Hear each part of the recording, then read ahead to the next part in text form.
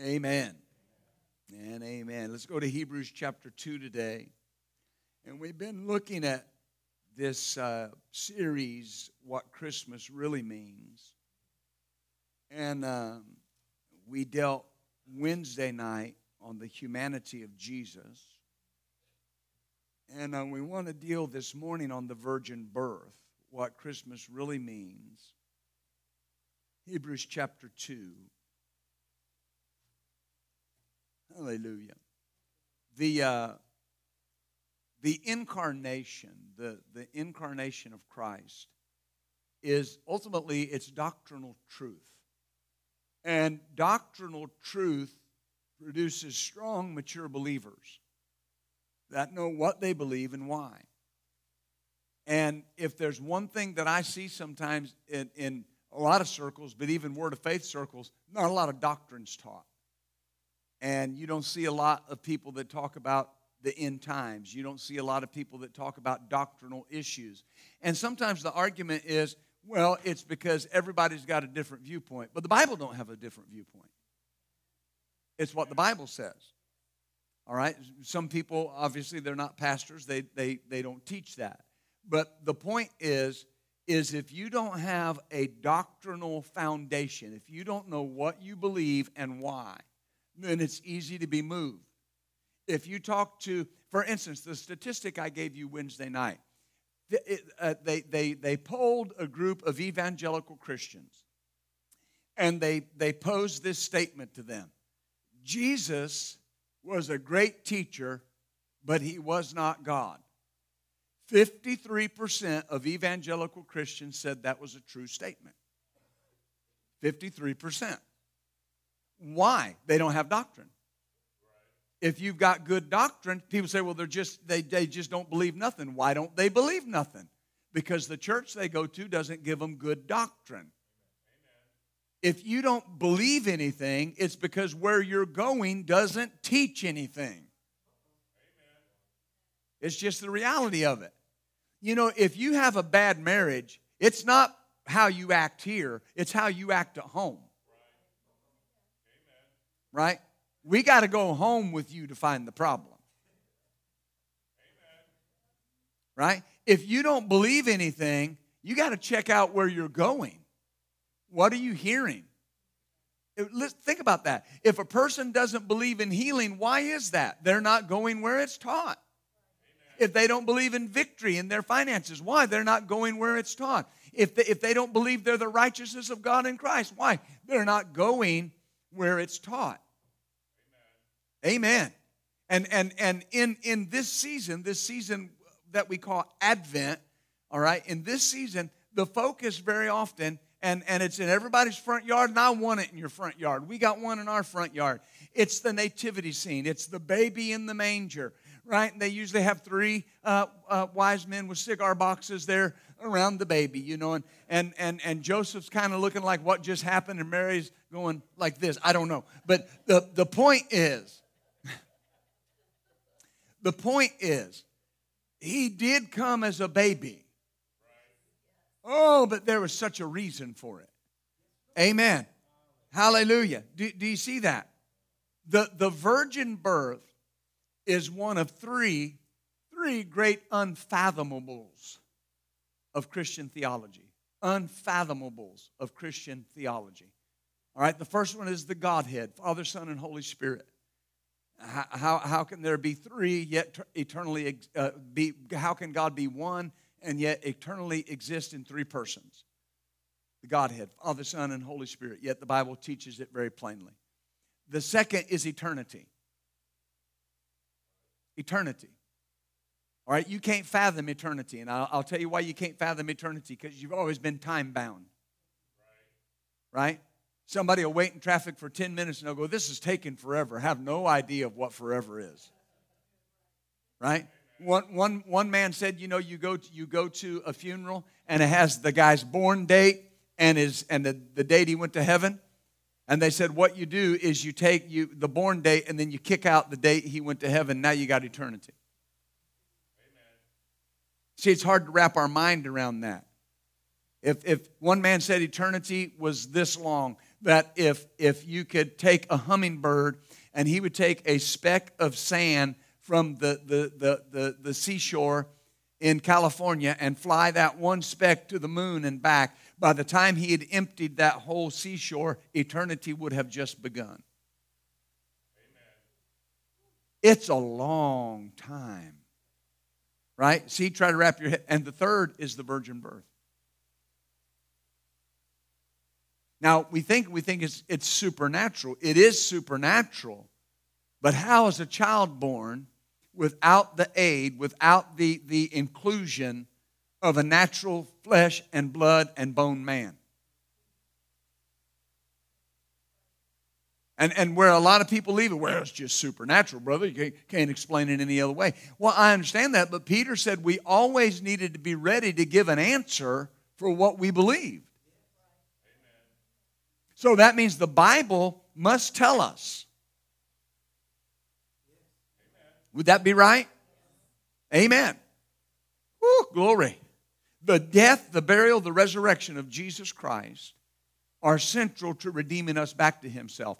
But these events were preceded by the virgin birth. They were preceded by the incarnation. And so by being conceived in the womb of Mary by the Holy Spirit, the eternal Son of God received a human body. He was made flesh. When you hear somebody say, Jesus clothed Himself in flesh, shut that off. Because He didn't just clothe Himself in flesh. He became flesh. He became flesh. All right? He didn't just clothe Himself in flesh. I clothed myself in a suit this morning, but I'm not this suit. Right? This suit covers my flesh.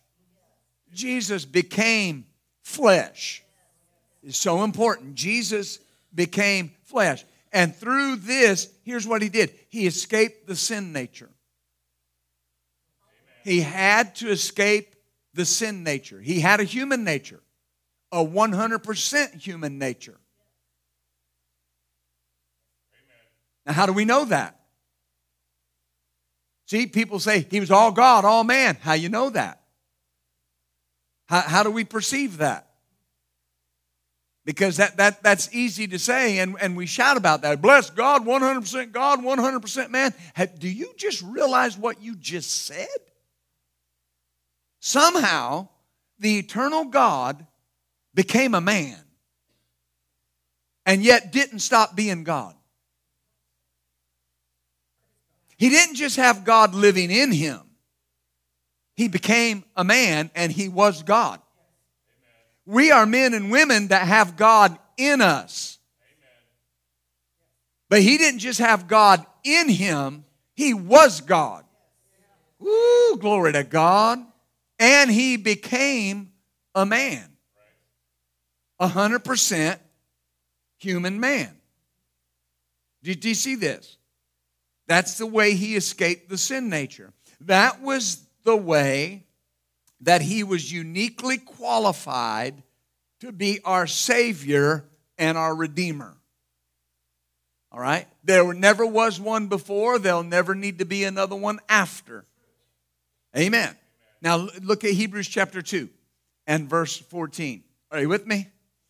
Oh, we're going to go on a trip. Hebrews 2 verse 14. For as much then as the children are partakers of flesh and blood. Now notice, you're a partaker of flesh and blood. You didn't clothe yourself in flesh and blood. You became a partaker of flesh and blood when you were born into the earth.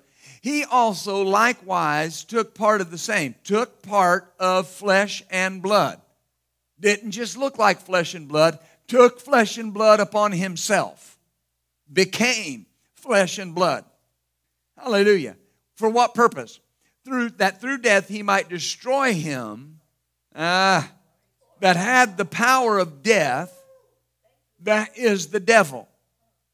Now there's something interesting here. You can't destroy him that had the power of death if you never die. And hear me when I say this. Only men can die. God can't die if He don't become a man. You understand that?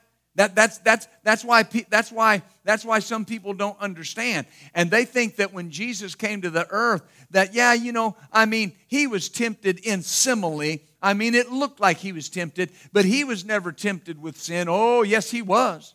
The Bible says he was tempted in all points, just like we are, yet without sin. And it says because of that, he can be a faithful high priest to you and I. Because he knows what it's like to be tempted with what you're tempted with. But the Bible says God can't be tempted with sin unless he becomes a man. If he becomes a man, can his human nature be tempted? Yes. But what did he always do? He let his God nature override his human nature. Well, you have a God nature. You have a God nature because God is in you. Your spirit is 100% God. Amen. You don't have a dual nature. You have one nature. Your spirit's nature is God. And Jesus constantly kept his human nature under his God nature. Do you understand that? So he couldn't die. He couldn't destroy death if he never died. And to die, he had to become a man. But he had to be a sinless man. He had to be without stain of the curse. Oh, hallelujah. Do you see this? So his lineage had to be spotless. Amen. Do you understand this? I've had fathers before, known of fathers before, that would get upset because they were trying to have children, they were having children, and boy, they wanted a boy so bad, and they kept having girls. We love girls. Hashtag girl dad. Right? Amen. I got a lot of both. But here's my point. Here's my point. They'd get it, well, I want a boy. I keep telling my wife to give me a boy. You in charge of that, Jack? Not your wife. You're the one that carries either the X or the Y chromosome. Because the gender and the bloodline are passed through the father. Right? Now, I'm not trying to give you a physiology exam. Right? But within the womb, within the body of that mother is the egg that has to be fertilized by the seed of the father. And it's either fertilized with a Y chromosome or an X chromosome. Is that right? So what part does the mother have in the conception of the child? She carries the egg that becomes the child. The life of the child came from the father. The life of Jesus Christ came from his father. The womb of his mother was a natural womb. Mary was not something special. She was not some, understand what I mean when I say something special. She was not like some people think that she was this holy saint that wasn't normal. She was absolutely normal. She knew that you couldn't get pregnant if you never had union with a man. And she asked the angel, how's this going to happen? He said, here's how it's going to happen. The Holy Ghost, the Holy Ghost will overshadow you, and the power of the Most High will come upon you, and you're going to find yourself pregnant with the Son of God. Woo! Glory to God. Why did the Holy Ghost have to come on her? The Holy Ghost is the life-giving arm of the Godhead. The Holy Ghost was the one that was there when God looked at the earth, and it says the earth was without form and void, and darkness was upon the face of the deep. But it says the Holy Spirit was hovering over that darkness that was without void and form. And when God began to speak, the Holy Spirit went into operation and produced life where there was nothing. The Bible says that it was the Holy Spirit that went into the ground on the third day and went into hell and raised Jesus from the dead. We sang it this morning. If that same power that rolled the stone away, that's the power that's within us. That's the life-giving arm of the Godhead. And the Holy Spirit overshadowed her, came up on her. Amen. See, people get weird with things. Well, how'd that happen? Well, what do you mean, how'd that happen? The life of God went into Mary's womb and fertilized that egg. Period. End of discussion. And it was God. Do you understand that? And people will even say, well, why did it have to be a son? Because especially in those days, the lineage was only passed on through the sons. The inheritance could only come through the son. You understand why I'm saying this? And so when God overshadowed Mary, the Son of God was placed within her womb, and he was an actual physical child created by God in the image of Mary's womb, but not created by God like God just decided to create a child and he just went, bada bing, there it is. No, he overcame her. The power of the Most High came on her, and the physical parts of her body were actually inseminated and actually fertilized by God himself. Hallelujah. And he said, that is born in you, that holy thing, will be the Son of God. Amen.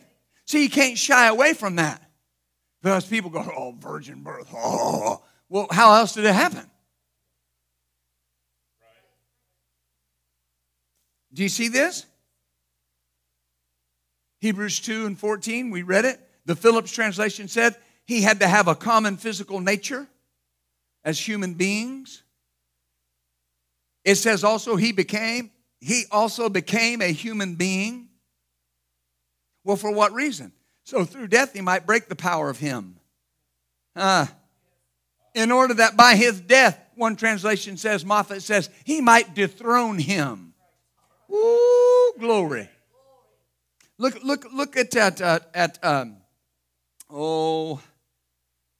Philippians 2. You remember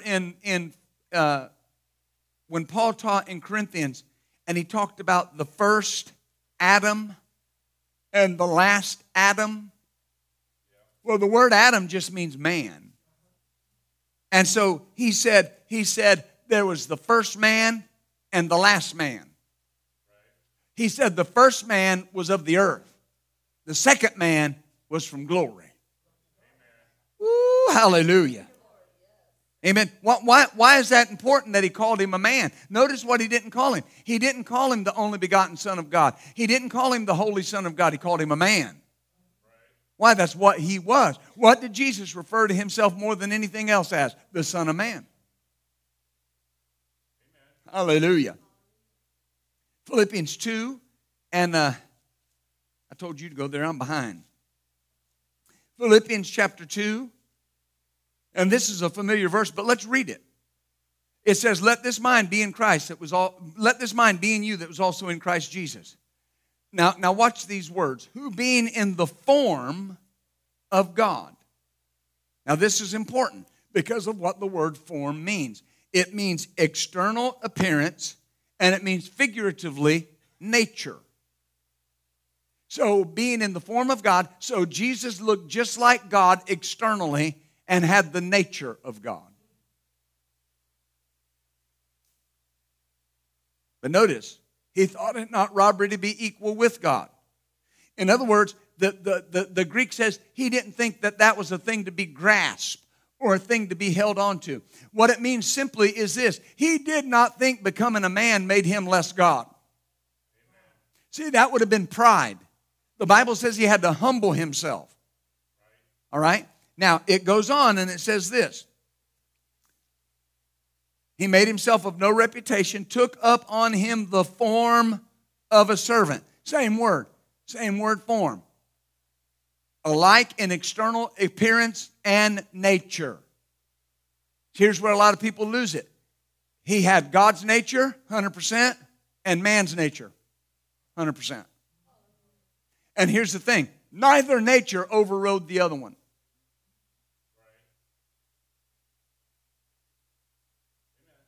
You understand? He didn't quit being God because he became a man, And he didn't quit being a man because he was God. This will help you because a lot of people have this idea that Jesus overcame things as our model, as right? As the one that we look to, the author and the finisher of our faith. Well, he overcame that because he was God. No, he overcame that as a man. And he let his God nature override. Think back when you've made mistakes, when you've missed the mark or whatever you want to call it, sin. Think about it. How many promptings of the Holy Ghost did you have to override? Because what was happening? The God nature in you was trying to say, hey, don't do that. Listen, I've been there. I've been there. You're about to say something. And right here, you don't say it. Don't say it. And then you just bleh, and just blow the whole thing. Right? And then you walk out of the room going, why did I do that?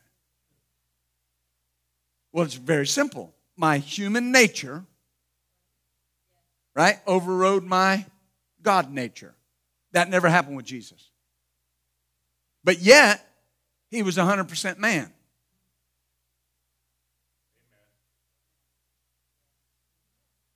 Why? Because he was born a man. Oh, it's so important. Amen. So he had the nature of God, and he took human nature upon himself. The one translation, the ASV says, he emptied himself.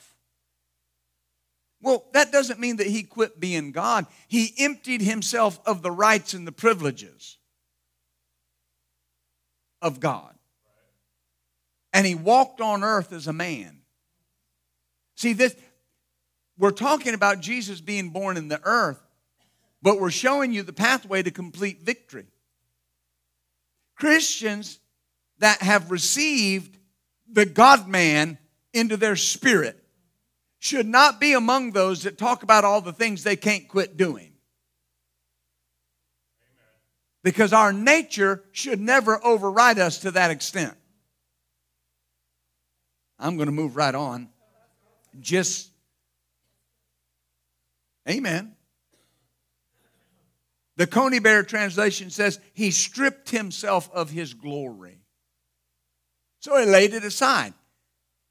The Bible says, you know, in the book of John, it says, we beheld his glory, the glory as of the only begotten of the Father, full of grace and truth. Well, that wasn't talking about him walking the streets day in and day out. That was talking about Peter, James, and John on the Mount of Transfiguration. They beheld his glory as the glory of the only begotten of the Father. And that's why Jesus looked at them and said, when they got down off the mountain, don't tell anybody what you saw. Amen. Now, verse 15 of Hebrews 2 says, the Amplified Bible says, to completely set free all those who through the haunting fear of death. To completely set free. So Jesus had to become a human being. And it wasn't an epiphany. He didn't just look like a man. All right? When you read, for instance, in the book of Genesis, in the plains of Mamre, when Abraham, it says he looked up and he saw some men walking towards him. And there were 3 men.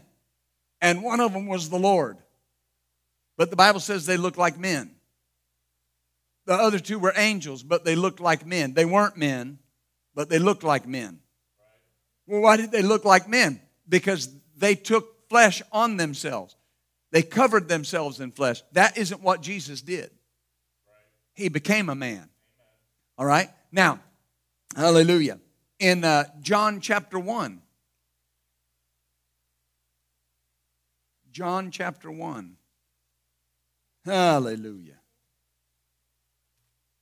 And we'll read verse 1.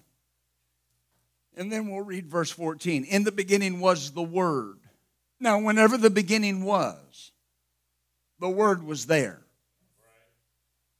The Word was there. The Logos, God's spoken Word. All right, it was there. The Word was with God, and the Word was God. So we have the Word there. We have the Word with God. and the Word being God. So in the beginning, when it says the Word was with God, the Word was face to face with God. That's the context in the Greek language, is they were face to face. They were beholding each other consistently. How long? Since the beginning. All right? So Jesus, the Word, had always been there. Verse 14, and the Word was made flesh. Now, we talked about this some Wednesday, but remember this. In the beginning was the Word, and the Word was with God, and the Word was God. And the Word was made flesh. Well, here's a real simple question for you then. If the Word was made flesh and the Word was God, who became flesh? God. Now that's simple, but that's what the Scripture says, right? And it says, notice, we beheld His glory, the glories of the only begotten of the Father, full of grace and truth. Hallelujah. The Wuest Bible says the Word entering a new mode of existence became flesh. The Word entered into a new mode of existence and became flesh. So if the Word was made flesh and the Word was God, then we would say, and God entered into a new mode of existence and became flesh. Is that right? Hallelujah. So how did the Word who pre-existed with God and was God become flesh? Well, Isaiah 7.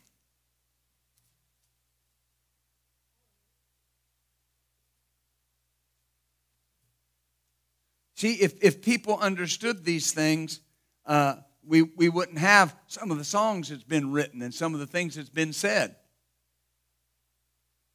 I remember there was a song when I was a boy growing up, and it made the statement, it said, well, Jesus, you know, if you're looking below, if, it's worse now than then. You know, it started off with, I'm only human, I'm just a woman. There's a woman that was singing the song. And it left you with the idea that Jesus had no idea what you were going through. And so the chorus was, one day at a time, sweet Jesus. That's all I'm asking from you. Well, dear Lord. I don't know about you, but I'm asking for a lot more than one day at a time. Isaiah 7:14. Therefore the Lord Himself will give you a sign. Behold, a virgin shall conceive and bear a son, and you shall call his name, now notice, Emmanuel, God with us. Is that right? So, not an image of God, not a simile, God with us. Amen. That's why you read in Matthew 1, 22 through 23, when the angel appeared to Joseph and said, don't be afraid to take Mary as your wife, right? And it said, because that is born in her is holy, it's the Son of God. And it makes the statement, it says, all of this happened so that it might be fulfilled that was spoken of the prophet.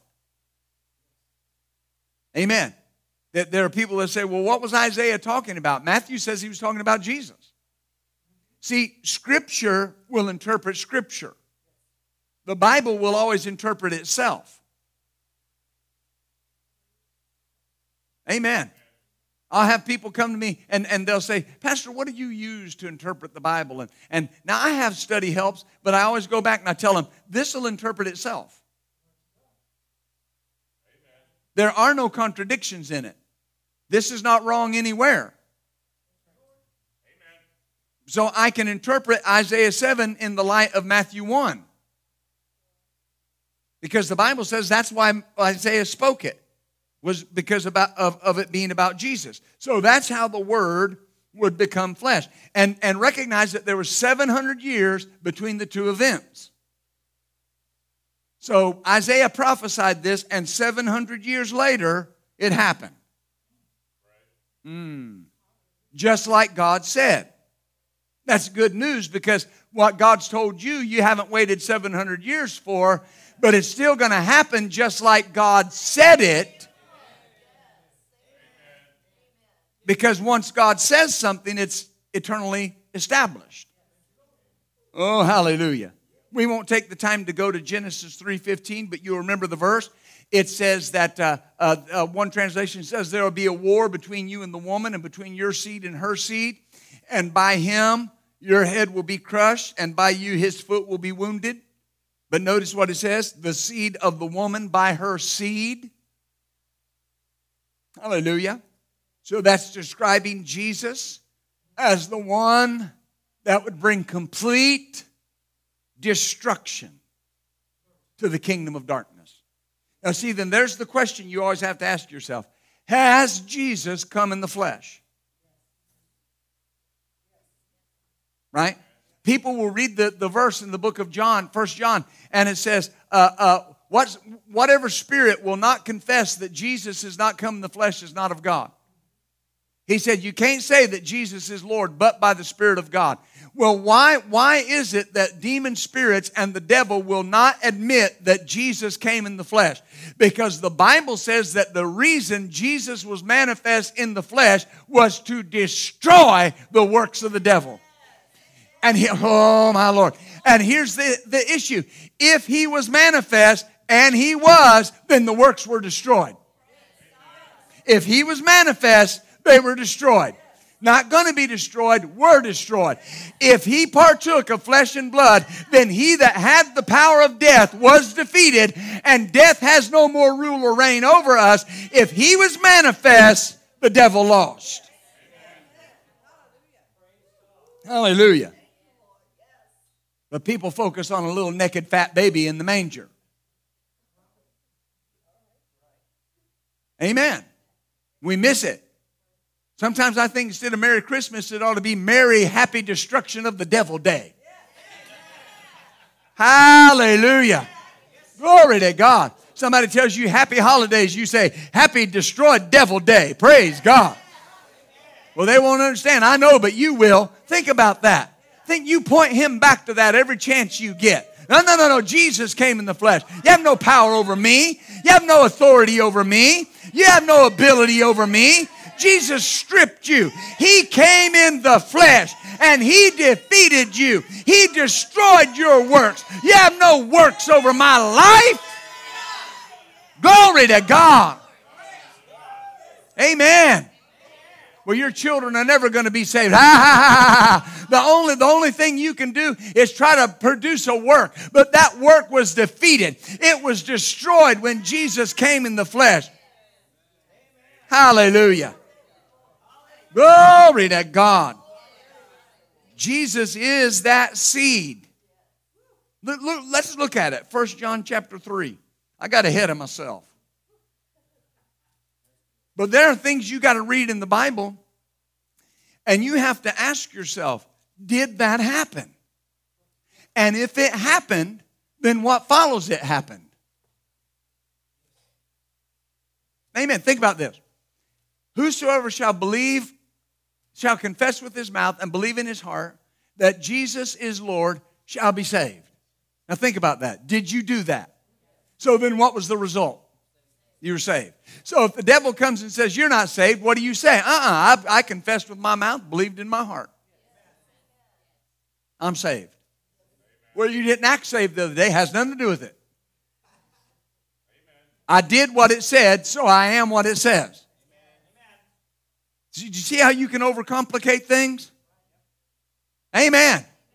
Well, you didn't act righteous today. Oh, but I am. Because he said, I've been made the righteousness of God in Christ. So think about that. Would it be possible that Christians would stop talking about how bad the devil's fighting if we focused on the fact that Jesus was indeed manifest in the flesh and undid the works of the devil? You're thinking, aren't you? Think about that. Where does that come from? Well, Pastor, the devil's fighting. What's he got to fight with? I thought his works were destroyed. Hebrews 2 says he's been paralyzed. That doesn't mean he won't talk. But he's a paralyzed, weaponless, armorless enemy. That he's talking because he's paralyzed. Pay no attention to the man behind the curtain. I am the great Oz. Right? And remember the little dog went over and pulled the curtain back? Don't pay any attention to that man. I'm the great and powerful Oz. Was he? No. Think about that. Is the devil defeated? Yes. Is he? Yes. Why did that happen? Because Jesus was manifest in the flesh. Jesus became a man. And he defeated the devil as a flesh, blood, and bone man. He did not just run him off. He defeated him. Through his death, through the blood of a man, the devil was defeated forever. Oh, glory. Ever, forever. 1 John 3 and 8. He that committeth sin is of the devil. Now don't stop right there. Well, Pastor, I've sinned. Am I of the devil? No. That word committeth, it's ongoing. He that persists in sin. He that keeps sinning. He that sins regularly. Someone that makes a habit out of it. Notice what it says. They're of the devil. Pastor, I don't like that. I'm sorry. That's what it says. And notice the word of the devil. Preposition of. Their substance. Their genesis is of the devil. Why? Because the devil sins from the beginning. For this purpose, the Son of God was manifest, that he might destroy the works of the devil. So what's he saying? There are people that are caught in that sick cycle. I just can't quit this. I just can't stop this. He's saying, here's the answer. Those are the works of the devil. And Jesus was manifest so those works would be destroyed. So you can say unequivocally and without hesitation, sin has no authority over me because Jesus Christ was manifest in the flesh and the devil's works were destroyed. Amen. Devil's works are destroyed over your children.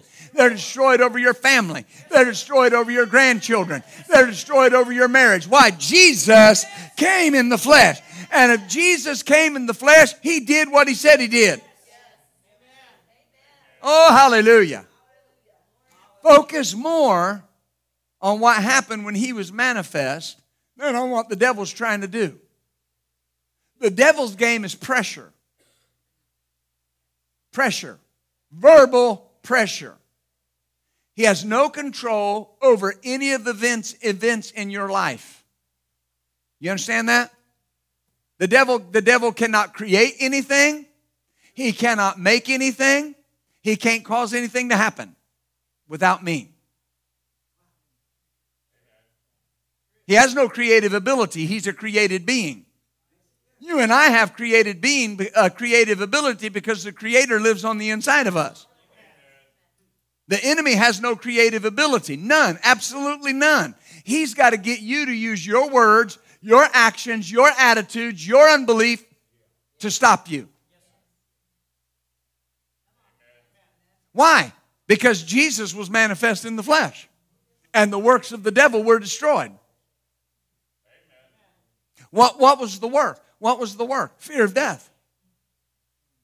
That was the work. That's what he produced in the Garden of Eden. Was the fear of death. Separation from God, estrangement from God. But the Bible says when Jesus came into the earth, what happened in the shepherd's field outside of Jerusalem? It said that all of a sudden there was with the angel a host in heaven, and they sang what? Glory to God in the highest, and on earth peace, goodwill towards man. And Paul said it this way. He said, to wit, that God was in Christ, reconciling the world unto himself. God was reconciling the world back to him. God never held it against man. God never held their sin against man. God had to wait all of those years to get the God-man in the earth so the works of the devil could be destroyed. And He did it. And if He did it, what He did it for happened. I'm sorry. I just get on that and start preaching. Think about that. Now don't you promise not to get upset with me. That will stop you from talking about what the devil's doing. I had to learn that. Now, he's going to run his mouth, and that's not wrong to talk about how he's running his mouth. But remember, he's a puppet. He has no substance to back up what he's saying if you won't give it substance. How do you give it substance? How do you give substance to God's Word? You meditate on it. You exercise your faith. Well, when you start thinking on what the devil said and you start talking what the devil said, what are you going to do? You're going to exercise your faith in what the devil said. And your faith that's supposed to move the mountain the devil produces will actually produce it in your life.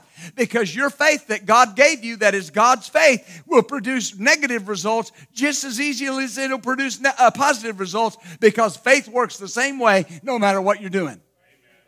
So use your words to declare over your life, Jesus came into the earth. Jesus was manifest in the flesh. Devil, your works are broken in my life.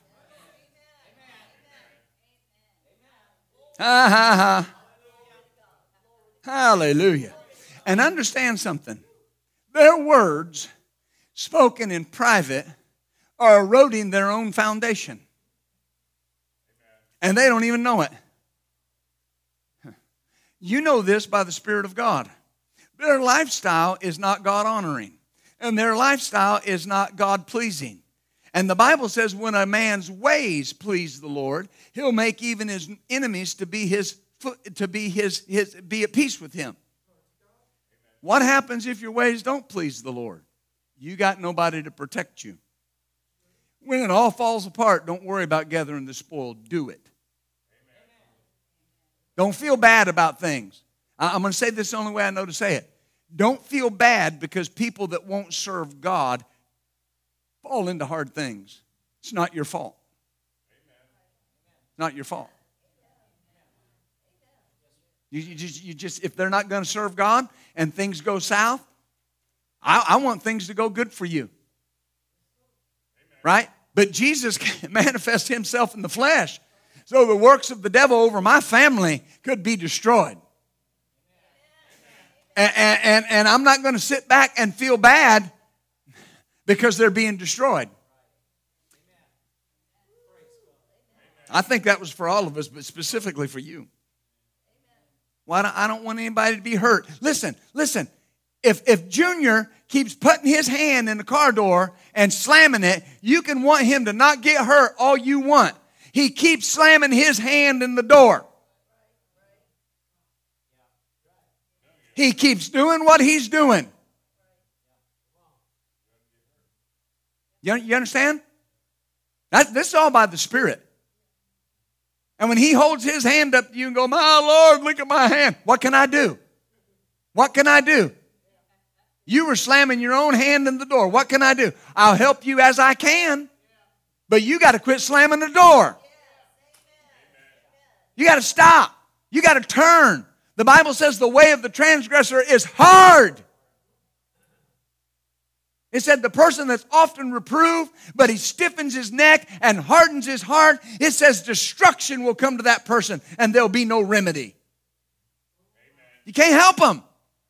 Because every time they get an opportunity to change, they stiffen their neck, they harden their face, they rebel against it.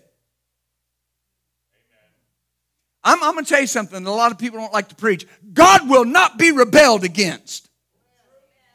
And if you keep trying to stop God from giving His people what they desire, you will end up on the broken side of things. And not because God broke you, because your rebellion broke you. Your refusal to admit that God is right broke them. What's that got to do with Christmas? I don't know. But here's what I do know. That's what your mindset has to be. That's the works of the devil being broken in my life. And Jesus was manifest for that. And I'm not gonna dishonor His incarnation and His being born in the earth as a man. I'm not gonna dishonor His humility and His willingness to become poor for me, to not partake of what God has for me. I'm not gonna do it. I'm not gonna do it. Amen. Whew. And you need to see that. I say you need to see that. Religion tries to tell you, well, God will get you for that. God's not getting anybody. God got Jesus. All the punishment, all the pain was poured out on Jesus. I'm not supposed to participate in it at all. I'm not supposed to experience it. But listen, there are people that the price has been paid for their soul, and when they die, they're going to go to hell, and they're going to go to hell for eternity because they won't make Jesus their Lord, or they walk away from the things of God and will not make it right with God. The reason repentance is the way out is there are things that we find ourselves in at times, and we're messing up, and we're walking away from the things of God. Repent. Get back in fellowship with God. The brokenness will go over you. It'll go around you. It'll miss you. Because that's God's will. But when someone says, I'm not going to do it, I'm going to keep doing what I want, their circumstances will break them. It will destroy them. And there's nothing anybody can do about it. Pastor, I don't want that. You're not in charge of it.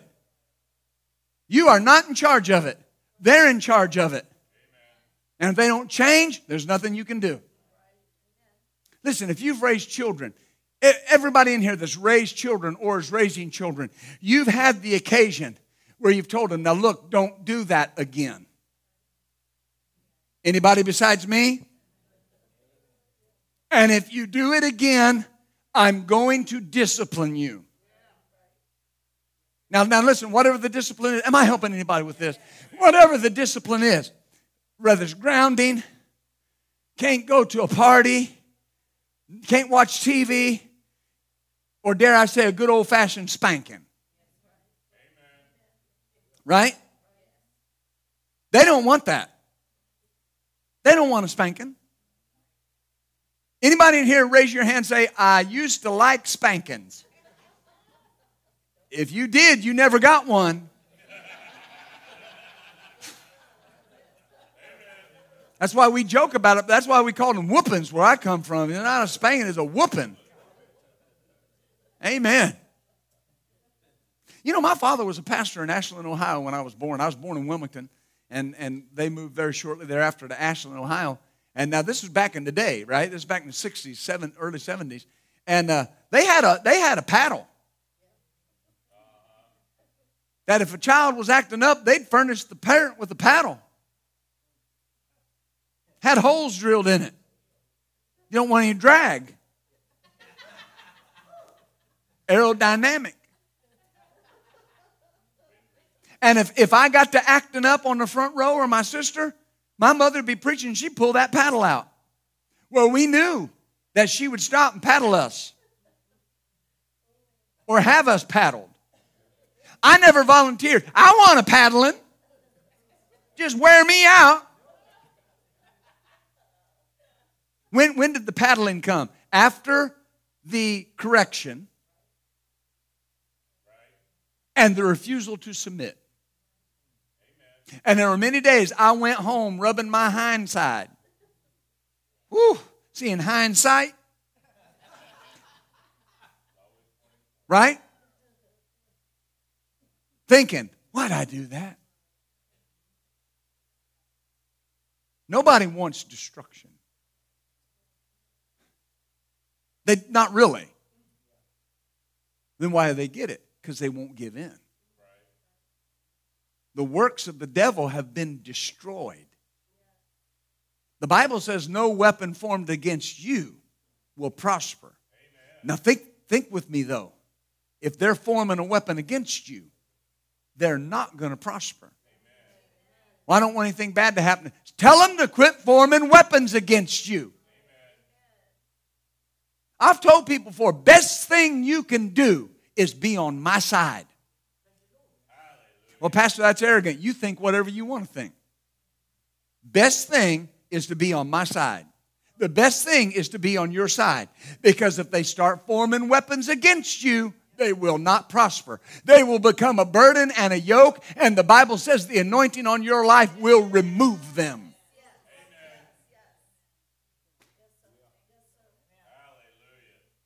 Amen. And you can't feel sorry for people that won't learn. Boy. You can't feel sorry for people that won't learn. They don't want to do the right thing. You got a whole bag full of golden eggs that you're offering them. And they're just looking at you like it's nothing. You try to make concessions, and they just want more. They're becoming a burden. They're becoming a yoke. I used to tell people on my job, don't become a burden.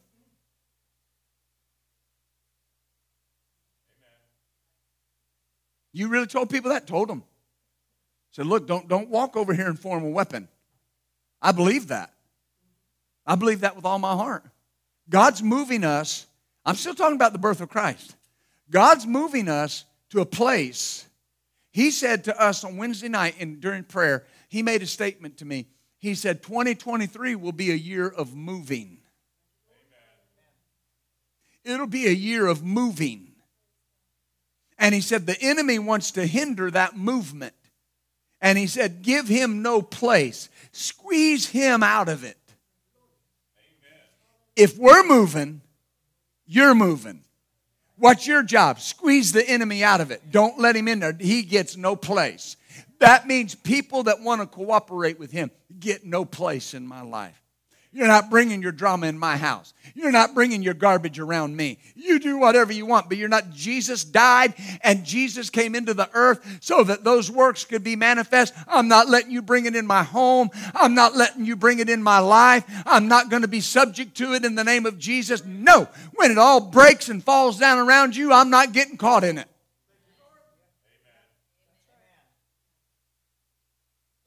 But Pastor, that's straight. It is straight. But you got to make a decision. You got to make a decision. If Jesus came in the flesh to destroy the works of the devil, if he came, then they were destroyed. Don't allow yourself to be defeated by destroyed works. That's my mindset. Oh, hallelujah. Now let's look at Matthew 1. That was all free.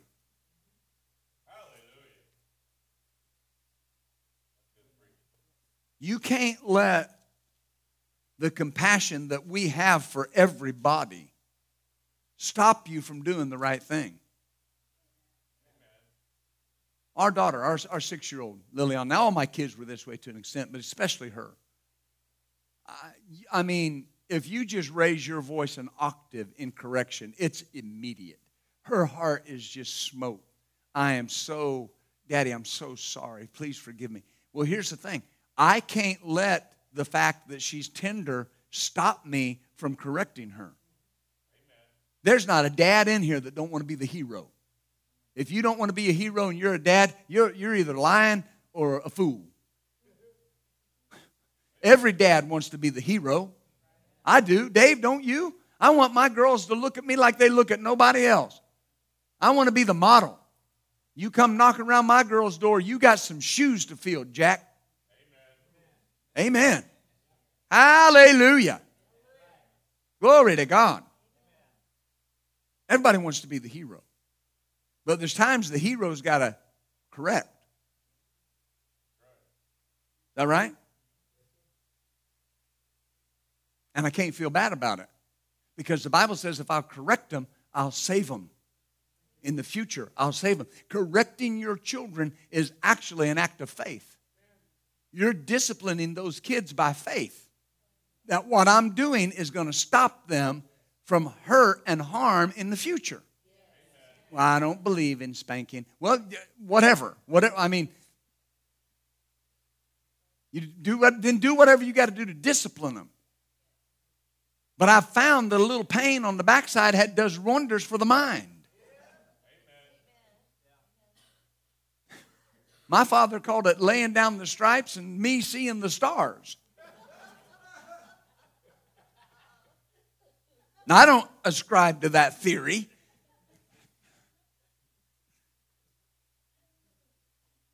But you know, there were things that I would get disciplined for, and then I'd start to do the same thing again. I'd think, oh no, wait a minute, I got a whooping for that. And I'd tell my friend, last time I did that, I got a spanking. Well, they won't know. I'm not risking it. I was born at night, but not last night. Of course, now you hear my mother talk. She says I was the sweetest child that we had. And I believe that. Now, my sister, mean.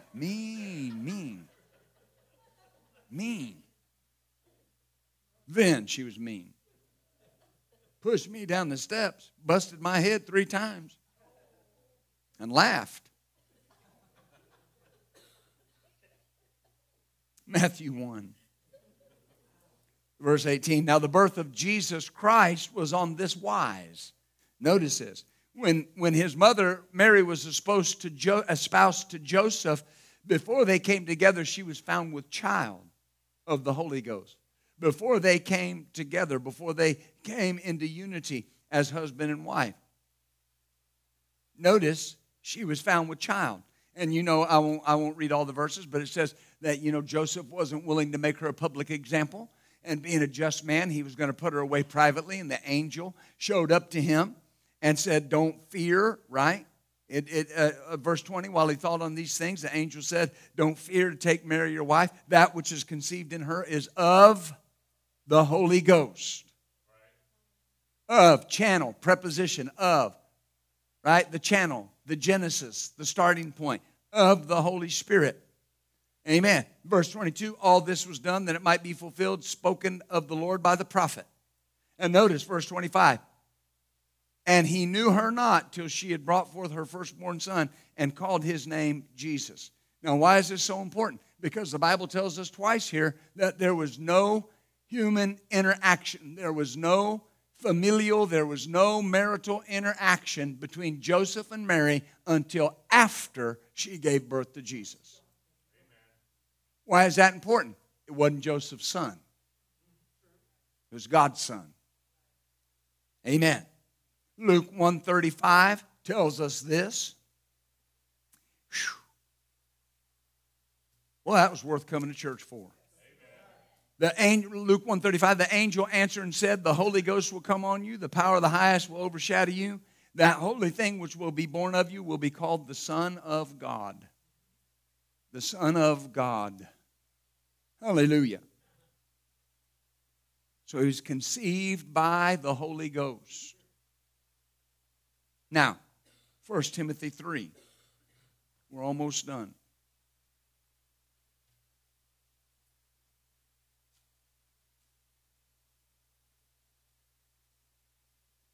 You know, sometimes, what we were talking about earlier, I've had people say, well, I just can't do that. Oh, you can, if you will. You can if you will. You know, I learned something a long time ago. I can do anything if I have to. And you know what? If I have to do it, it's easy. Right? There are men and women in here. If you're going to get up in the morning 2 hours early so you can pray and study, maybe exercise, whatever you do, and then you're going to go to work. And you're going to work hard all day long. Why? You have to. And you get up every day because you have to. Is that right? And then you're going to come home and you're going to do things at home. Why? You have to. There's going to be kids with math homework. I don't understand this. Well, you're the one that understands it, so you're going to help them. Why? Because you have to. You can do anything you have to. All I have to do is get that mindset that I have to do this. Amen. I have to do it. I don't have a choice. And it's the same way with standing up against those things. And the enemy will tell you this is never going to work out. This is not going to. Wait. Your works have been destroyed because Jesus was manifest in the flesh. And because in order to enforce that victory, I have to stand in faith about that. So I will, and it's easy. Amen. 1 Timothy 3:16, without controversy, great is the mystery of godliness. What is the mystery of godliness? Number one, God was manifest in the flesh. That's a mystery. You know, I can explain it. I can tell you how the Bible says it. I can tell you that the Holy Spirit is the life-giving arm of the Godhead. I can tell you that He overshadowed her, He came upon her, and that the very life of God went into her womb and fertilized that egg and inseminated that egg, and Jesus was the Son of God, and it's still a mystery.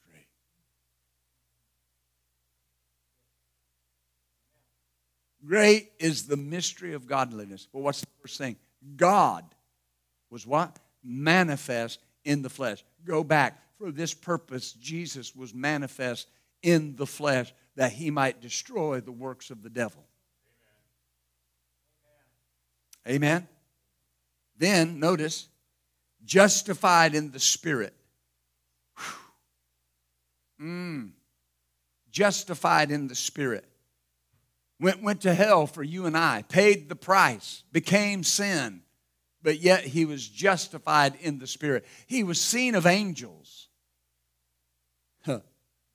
Seen of angels, preached unto the Gentiles, believed on in the world, and received up to glory. Oh, that's a beautiful statement. So notice He was manifest in the flesh. Jesus was conceived in the womb of Mary without a natural biological father. He was born of a woman.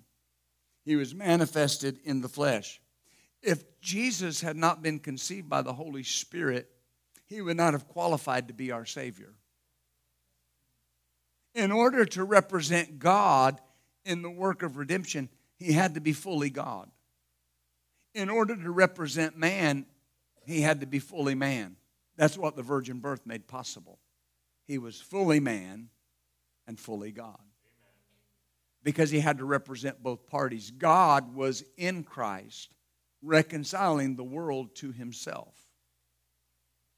He had to represent both parties. That's why His sacrifice paid for everybody's sin, because He represented everybody. Now, we should personalize it, but when we talk about the sacrifice that Jesus made, that was for everybody. Now, think about it. John 3:16, God so loved that He gave Jesus. He gave Him. Is that right? He gave Him. He gave Him to us. And if I believe on Him, I won't perish, but I'll have everlasting life. But who did He love? The world. Is that right? Hallelujah. If Jesus had not been born of a virgin, nothing He did could have produced our salvation. That is where a lot of people have a problem. God could not just show up in the earth and produce our salvation. Because He had limited Himself to the channels that He could occupy. He had made Himself an outsider on the earth. And He'd given His word to Adam that you'll have authority and you'll have dominion. And when Adam gave that away to the enemy, God, having given His word to Adam, could not just come to the devil and take it away. Amen. That's why He said something in Genesis 3. He said it'll be the seed of the woman. It'll be the seed of the woman. Amen. So He couldn't just come into the earth as God and just clothe Himself in flesh and do something. He had to first become man. With a God nature. But with a human nature. A regular Sinful man could not effectively die on behalf of others. So if we desire to truly celebrate the Christ at Christmas, we have to embrace the fact that God intervened on our behalf supernaturally. He intervened for us supernaturally in order to rescue us from the grip of sin and death. This included Jesus being born of a virgin. It included Jesus being raised from the dead after he went to the cross for our sins. That's what's clearly taught in Scripture. This, I believe. That settles the issue. Amen. I'll close with this. Because you have, Christians get all, they get all riled up if someone says happy holidays. And people, happy holidays, trying to take Christ out of Christmas. Well, don't let that be your talking point. Right? People don't understand Christ out of Christmas. And we'll say it's the anointing, trying to take the anointing out of Christmas. They don't understand the anointing. They don't understand living right. They're sinners. Right? Hallelujah. They don't understand. God put us in the world to be a light. And our focus at Christmas should be that he was manifest in the flesh to destroy the works of the devil. And the joy that produced was to the whole world. Amen. To the whole world. Don't get caught up in what people get caught up in. Trying to make sure you got as many lights as your neighbor. Make sure my yard looks as good as their yard. Listen, it don't matter if you got an old rusty tin can out in the front yard. Keep the thing in focus. Is my neighbor saved? Well, it's not easy to talk to him. It's easy if you care. If you care, it's easy. If you don't care, it's not easy. It's really been on my heart lately that there are people in my neighborhood that I don't know if they're going to go to heaven or hell. And I'm a house in that neighborhood that's the light. So I'm going to send them a card this year. I trust and hope that you know Jesus. If you don't, I pray that you'd receive him. What are they going to think? What do I care? If they're not born again, they get born again. They'll be grateful when they stand before the Lord. And if they don't get born again, I'll be grateful when I stand before the Lord because I ask them. Do you see this? Jesus was manifest in the flesh to destroy the works of the devil. Would that be the works of the devil in our nation? It got quiet. I got one amen. Would it be?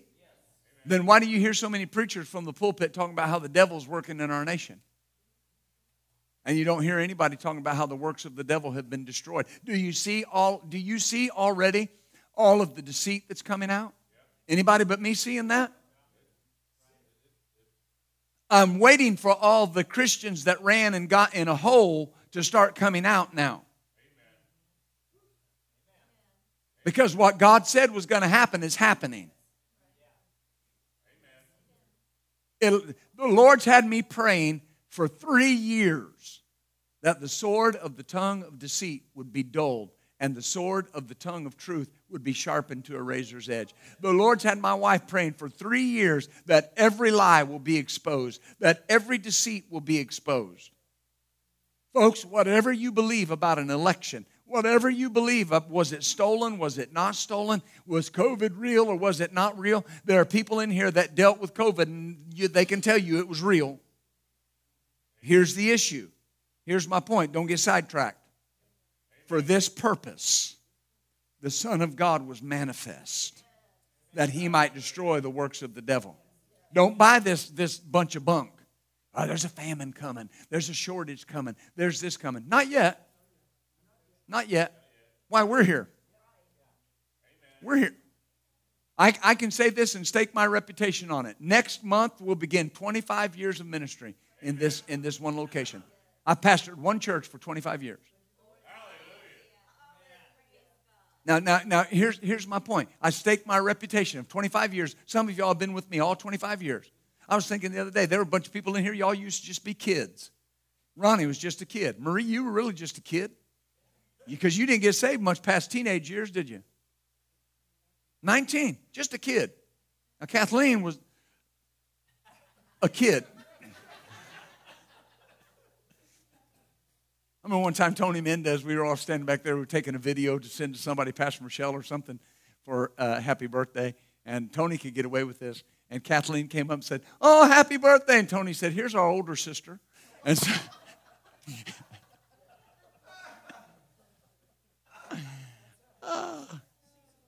I got to be done. But here's my point. It's not going to happen. You're going to see fluctuations. You're going to see things go up. You're going to see some things go down. It'll always come back to center.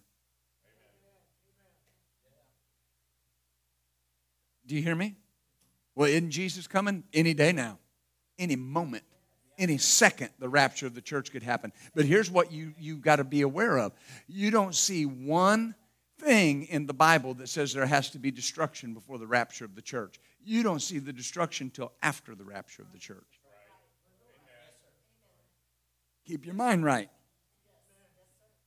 Just like in the natural market, the natural stock market. If you panic and pull all your money out, then your money's not going to be earning you anything. All that money that you think you've lost, you're going to get it all back because the market will come back. The market in America has never failed and imploded except one time, 1928. One time. Pretty good track record. Pretty good track record. What I'm trying to tell you is don't panic. Don't live like the world. The works of the devil have been destroyed. Why? Jesus came in the flesh. Let's stand up today, shall we? I believe God. Thank you, Jesus. You know, you should really watch the next 3 weeks because you're going to see just things get better. It's been maybe 6 weeks that it really looked like, oh man, I'm just churning. And God did something real good for you, and then it's like blockade after blockade after blockade. Well, it's what today, the 10th? Is today the 10th? 11th. Well, I'm behind. Will you help me, Dietrich? Hallelujah. The 11th. You watch the next 3 weeks starting today. You watch. It's going to just get better and better and better and better. It's going to level out. And in the leveling out is your rest. Don't be afraid to rest. All right? Because, you know, single moms have this habit of grinding. And you keep grinding, you're going to wear yourself out. You got to rest. You got to take time and rest. All right? 3 weeks. I believe God. Amen. Well, don't forget tonight, of course, we'll be back ministering the Word of God. We're going to be ministering tonight on paying attention to spiritual things. And so we're excited about what God's doing. Amen. Hallelujah. Glory to God. And God's good to us. Amen. Well, say it with me today, would you? The vision of our church will always be to build people's faith and frame their world by the Word of God. And you and I will always be world changers. God bless you. Thank you for joining us for this message. We would love to hear from you. If you have a prayer request or want to share how this message has helped you, send us an email at main@buildfaith.net. This message and many more materials are available to you free of charge, can be found at buildfaith.net or at any of our location media stores. As always, keep the switch of faith turned on and build your faith and frame your world by the Word of God.